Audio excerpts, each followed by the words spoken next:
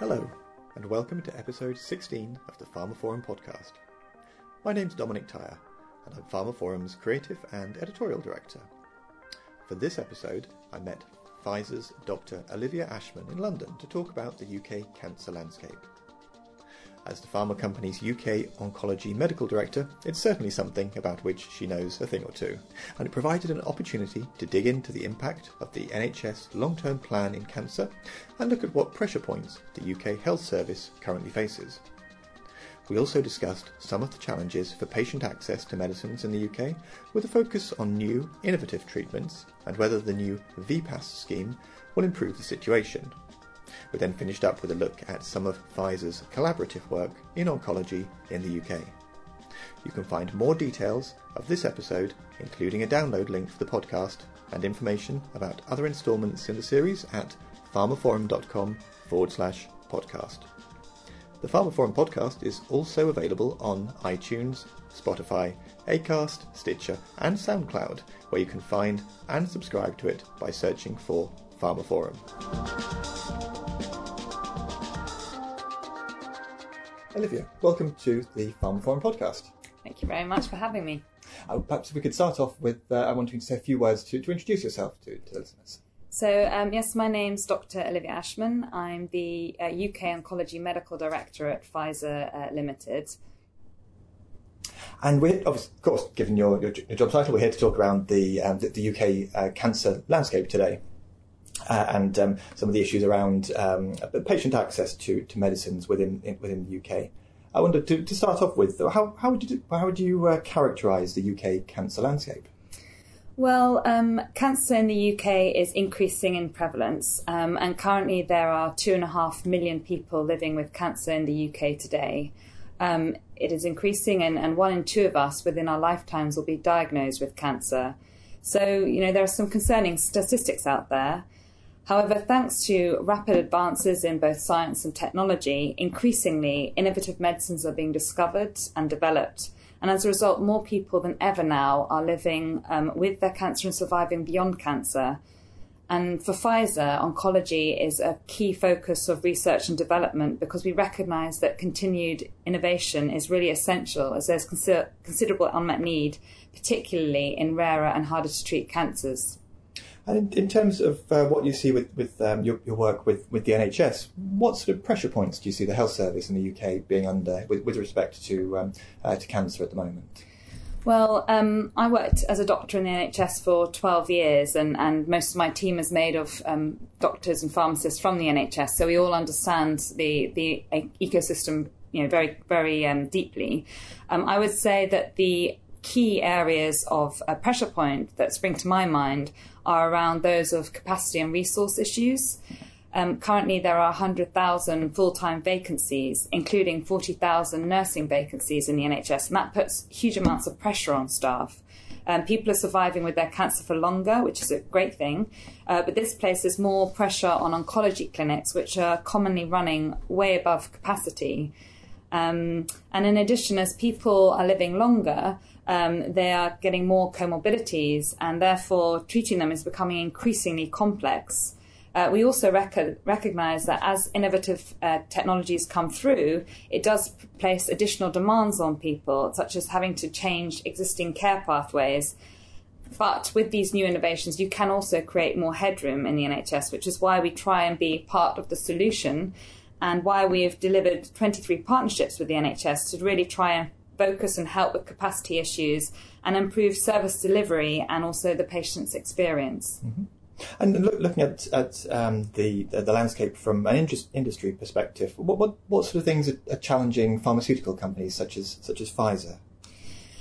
I think that the main challenge is ensuring that people with cancer are able to access our medicines. It still continues to be one of our biggest challenges. The uptake of cancer medicines in the UK is slower than countries such as France, Germany, Italy and Spain. And although more people are surviving with their disease, the cancer survival in the UK is still lagging behind other economically comparable countries. And as a country, the UK invests less in its healthcare than the EU average. And just sticking with that point then, so I wonder if you can tell me a little bit more then around what's the current state of patient access to new innovative cancer drugs in the UK? Well, the UK, as I might have mentioned, has a slower uptake of new cancer medicines compared to other EU countries, and the UK is among the 10 worst countries for cancer survival. A recent report last year by the ICR, the Institute of Cancer Research, found that highly innovative cancer medicines were less likely to have been approved in the NHS by NICE than less innovative medicines. However, we do recognise that NICE have a really difficult job to do. They have a finite amount of resource, and they're trying to ensure the sustainability of our healthcare system. We want this too, and we also want people in the UK with cancer to be able to benefit from breakthrough medicines. So the NICE Methods Review will offer a perfect opportunity to keep up with the exciting new era of the scientific and the medical advances, and to consider new ways of assessing value. And we share a common goal, which is to improve patient outcomes, and we want to work with them to really try and achieve the best possible results for patients. And looking at at how new innovations are appraised, it must be a particularly challenging time for health technology appraisal bodies such as NICE within cancer. You have such a wave of new developments. It must be for pharmaceutical companies a really exciting time for those involved within the science, thinking about sort of personalised medicine and immuno-oncology and some of the innovations that are coming through. But when you look at sort of patient access to new and innovative cancer drugs, perhaps like such as some of the ones I've mentioned there, how well do you think that is going at the moment? What's the current state of patient access to innovative cancer drugs? Well, as you say, it's a very exciting time. It's great for people like me who joined Pfizer because we wanted to be able to improve, many more patients' lives and have a greater impact. There are innovative medicines coming through. The Institute of Cancer Research report at the end of last year did, however, flag that highly innovative medicines are less likely to approve for use by the NHS and by NICE than less innovative medicines. And I think a lot more medicines are coming through as combinations, and also coming through for rarer groups of patients. You mentioned personalised medicines. That's a very exciting development. It means that you are now able to tailor a medicine to a particular individual's genetic or environmental or lifestyle factors, and really be able to give them a medicine designed for their particular cancer and their particular genetic driver. So it is, really exciting, but it does make it harder as you get smaller and smaller cohorts and groups of data to be able to assess these medicines and to be able to understand that, how are they going to work in the real world, and how are they going to work in the longer term, and because you're having smaller data sets coming through. So it is a challenging conundrum for reimbursement bodies, and it's one that we're really working with them to try and help find solutions and to support them with this. And we really welcome the review of the methods that's coming later this year, and the fact that they're engaging industry and the wider body to really try and work and see how they can ensure that the system is able to appraise and recognise the new advances in the science. And I'm sure there are no easy answers to the next question. Maybe some answers at this stage, maybe not. But I'm just thinking around the types of evidence that NICE would traditionally require that's maybe not yet available or going to be much harder to come by but certainly for rarer cancers, just by nature of the patient populations involved within them. But maybe also for the combination therapies, in thinking about how many more clinical trials might be needed. How's Pfizer approaching that side of things in terms of trying to help bodies like NICE provide the right data to them, or the kind of data that they need to be able to make a decision? Is that where real world evidence comes in, or might come in, or are there other things that Pfizer's doing? I think in terms of making sure that patients are able to access medicines as quickly as possible, appraisals are being brought forward so that there is a final decision around CHMP time. And I think, as you've pointed out, this can create some difficulties trying to appraise a medicine earlier in its cycle, because you might not have all the information at that time point. And you may not know whether in the longer term it's going to have the effect that you want. Often, when you're bringing it forward, you may not have all the data you'd like overall survival. And it's really trying to get strike a balance where patients can get access to medicines quickly, and you've also got a solid evidence base for NICE to be able to use at the time they're making that decision. I think things like the CDF, which helps companies be able to have a period of time when they can collect more data and more evidence is really a good thing, and we're very supportive of that. And I think real-world evidence is also, very key. And, there's a lot of discussion around outcome-based products. And we are doing, within our oncology team, lots of real-world data studies, looking at evidence of medicines and trying to do these ahead of time, so that by the time we come to our NICE submission, we can remove some of the uncertainty for them. Okay. And think about just the sort of real-world evidence studies that you're currently running. Are you able to tell me a little bit around some of the advantages of that approach, or some of the learnings, if that's the right word, that you're uncovering from following that path? Well, I think there's several advantages of real-world data, which is that you are looking at seeing how the drug actually has an impact in the real world in your normal population. In a randomized control trial, it's a very strict confines of a clinical trial. There's very strict eligibility criteria, inclusion criteria. Sometimes people argue that patients could be receiving a more intensive care or followed up more frequently, and they tend to be at sort of specialist centres when there's lots of expertise in that particular area.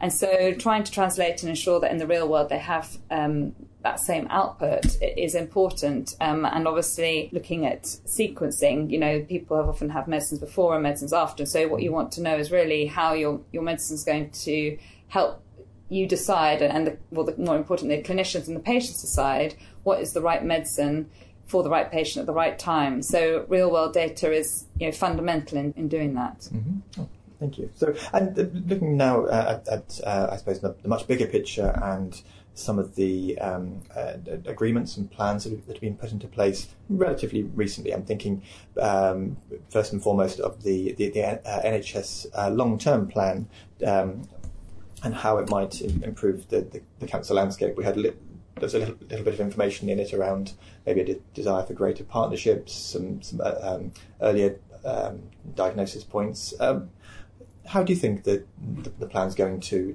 improve cancer in the UK? Well, I think we're really excited by the long-term plan, in the fact that cancer is really a key focus and is an emphasis for the NHS. It's a general plan for the whole NHS. It's a general plan for the whole NHS. A cancer-specific one, of course. Yes, isn't it? But cancer features heavily. And like you say, there's a lot of focus on earlier detection and prevention, which is fantastic, because obviously that will save patients' lives. But it's also important that treatment also receives focus, because sadly it's not always possible to prevent cancer or to diagnose it at an early stage. I think there's a number of things that personally excite me, in the fact that they want to work more collaboratively with the NHS, as you mentioned. It's sort of termed from a nice do to a must do in the recent paper from the NHS and the ABPI. And I think that's something that we strongly also feel, that together we can do so much better for patients than working in silos. And we really want to increase that as well. It's no longer the transactional relationships of the past. I think the fact that you also have genomic testing available for all patients with cancer is brilliant.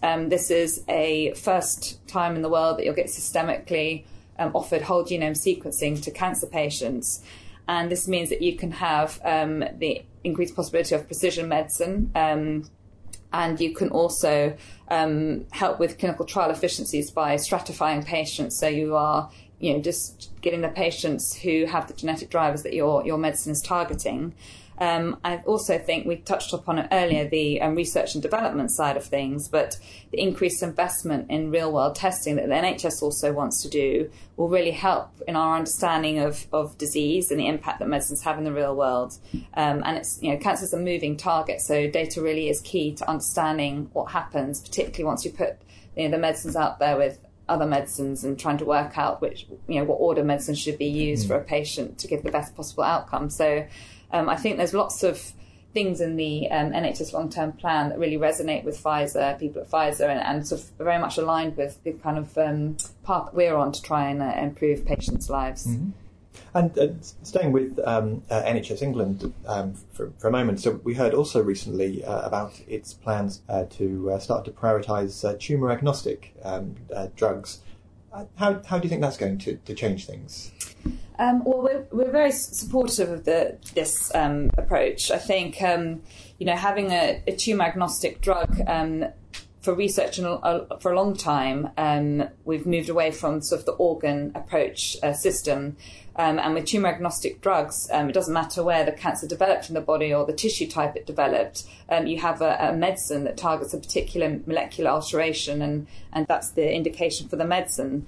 I think being able to expedite innovative medicines, through the process quickly, could be an exemplar for the ACC. And I think that this is something that we definitely welcome, and I'd like to see more of, because it will benefit patients such as rarer paediatric cancers and things like that. Mm-hmm.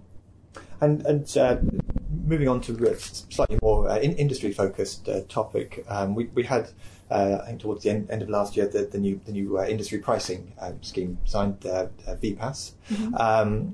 And I wonder what your thoughts are on that scheme, but particularly how it could improve patient access. Well, with the VPAS, the Voluntary Pricing and Access Scheme, we're supportive of it. We really applaud the commitment to engage with industry and also patients and the clinical community. And I think there are two main areas where it's likely to improve patient access. Firstly is in the review of the NICE's methods for technology appraisals, and second is in the development of the NHSE commercial framework. I think that will enable a more flexible approach to commercial access arrangements and will be really important in going forwards and getting new medicines to patients.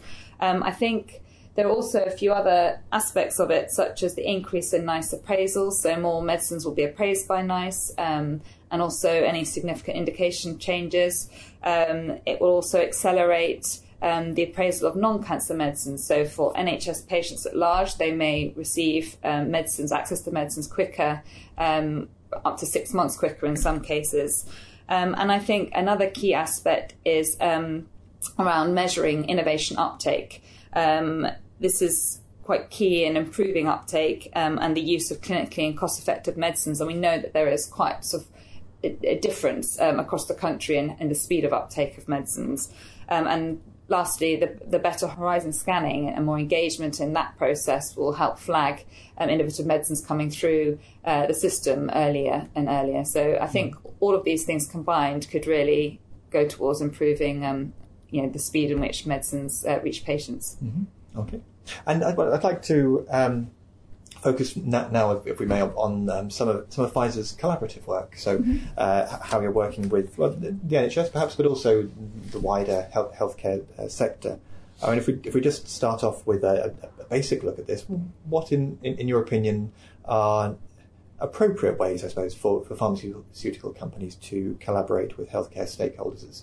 It's obviously an area with some potential minefields, I think it would be fair to say, but what are appropriate ways for the industry to work with stakeholders to improve the lives of patients with cancer? Well, first and foremost, in any collaboration, where the focus is trying to improve the lives of people with cancer, I think, these are the people that need to be involved. I remember hearing a patient once saying, no decision about me without me, and I think this is very true. We touched upon earlier the recent report from the ABPI and the NHS Confederation saying that this needs to be scaled up, and there are several wins from collaborating. You can help with the sustainability of the NHS. It helps industry to demonstrate evidence of impact. And most importantly, patients will really gain from the pooling of expertise and of resources between industry and the NHS. In terms of appropriate ways to collaborate, we have a very robust framework within industry, which is guides us very clearly on how to appropriately engage. And this is overseen by the ABPI Code of Practice. And the whole purpose of this is to ensure that companies operate in a responsible, ethical and professional manner, and there's transparency in all the collaboration. So I think collaborations are definitely the way forward. I think everybody benefits from them, but it's important that we make sure that this system is governed and that there's a framework already in place for that. Mm-hmm. So collaboration is important to help improve the lives of patients with cancer. What sort of things is Pfizer doing then at the moment in the UK in terms of these sorts of collaborations? Well, in the UK, in Pfizer Oncology, we're really lucky to have a dedicated team, which is called the Patient Experience Team, who's very much focused on improving the lives of people with cancer and their experience and cancer care within the NHS. And they've done 23 partnerships with the NHS now around this. And they don't have a cookie cutter model. What they do is they go into a hospital. They first of all help them understand what the particular issue is. Then they look at the root cause, the demand in the pathway, any capacity issues. And then they work out what would be a great outcome for patients and also for the staff. And they do lots of questionnaires and gain insights. And they're very experienced. They use lots of different tools to do this. Just a couple of examples on how we've been working with the NHS. One is around artificial intelligence. Mm-hmm. Artificial intelligence and machine learning is increasing hugely. I think there's a lot of potential for its use in the healthcare system.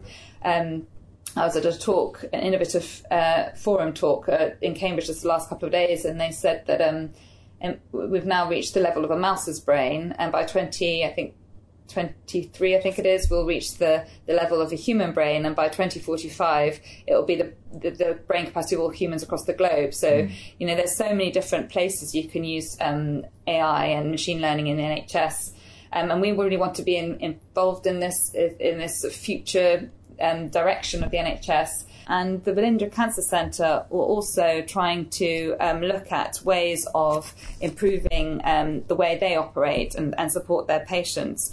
So what we did is we worked with them and IBM Watson and with patient representatives to create an AI platform called Rita, which is a platform that can answer questions that patients might have. And these questions could be ranging from logistical questions, such as, where can I park in the hospital, when are the visiting hours on the ward, to questions more specific about their treatment. So they may have questions like, I'm having chemotherapy on Wednesday and I'm going to a wedding on Saturday. Is it okay to drink a glass of wine? And these questions, anyone who's ever been a patient will realise that they come up, 24/7 in the middle of the night, not necessarily in the consultation period and room.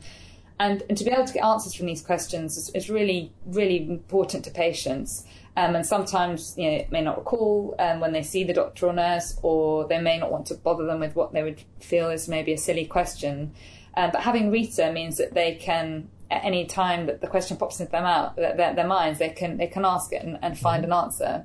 And it also has the added bonus of freeing up time for the staff. So clinical nurse specialists can spend about 2 hours answering very frequently asked questions. And for them to be able to have Rita to support that, and it frees them up to be able to support patients with maybe more complex needs. So it's beneficial to all. Other collaborations have also been, it's not just about the treatment, the patient support, but it's about prevention as well. And we have done a project in Manchester with the NHS England, which is trying to reduce smoking rates. And this is based on a project done in Canada, in Ottawa. And it's the aim is to decrease smoking rates by a third by 2020. And so Pfizer's role is really in the training and in the project management of the rollout of this. And it's based in secondary care setting in within Shaw Hospital. And they've trained staff from porters up to professors on how to have conversations with patients about their smoking. And then they've looked at healthcare professionals and trained them up on the different methods of how to give up smoking. And later in the year, we're going to get sort of the report with the outcomes of this. So looking at rates of smoking cessation, rates of inpatient stay, rates of readmission, rates of cardiovascular events, and to see the impact that this program has had. So we're involved in sort of the whole care pathway from prevention to treatment and so forth. So these are just some examples I want to share. It certainly sounds like the report, when it's available, will make for some fascinating reading to see how those initiatives that work can change healthcare and change patients' lives, really. Just moving back to Rita for a second. Is that an online application? How do patients access it? Is it something that they can find via their mobile, or? So at the moment it's still in the phase. So they've got the prototype and they've designed it, and they're now building it out. So they have their set of questions, and they're now working with various external bodies that support patients to basically increase dramatically the number of questions, because they've got I think 100 commonly asked questions from one group. They're working with a national group that support patients in furthering that more. And I think, the Welsh government and people like that have been interested, and I think they're going to maybe take it out. At the moment it's affecting supporting lung cancer and breast cancer patients, but there's potential for it to sort of even have a wider remit. But it's I'm not sure. I think it's going live later this year, I think, but I'd have to check with the project team, which is the patient experience team. Okay, sure. Well, I'm sure we'll hear a lot more about it when it's released into the wild and goes live. So, well, we've got quite a lot of ground already. So, finally, what I wanted to find out from you was what your hopes are for the future then in cancer treatment in the UK. My hope is that we continue to discover more and more innovative treatments, and that we basically change cancer from being an illness to something that's a long-term condition, where people will have a normal life expectancy, where they can live a normal quality of life, and they can live that life outside of the hospital. Mm-hmm. That's my hope. Okay. Olivia, thank you very much for joining me on the pharmaphorum podcast. Thank you very much for inviting me. And that brings to an end episode 16 of the pharmaphorum podcast, and my conversation with Pfizer's Dr. Olivia Hashman about the UK cancer landscape. You can find more details of this episode, including a download link for the podcast and information about other instalments in the series at pharmaphorum.com/podcast. The podcast is also available on iTunes, Spotify, Acast, Stitcher and SoundCloud, where you can find and subscribe to it by searching for pharmaphorum. Finally, don't forget to visit our website to sign up for daily or weekly email pharmaceutical news and analysis bulletins. And also follow us on Twitter, where we are at pharmaphorum.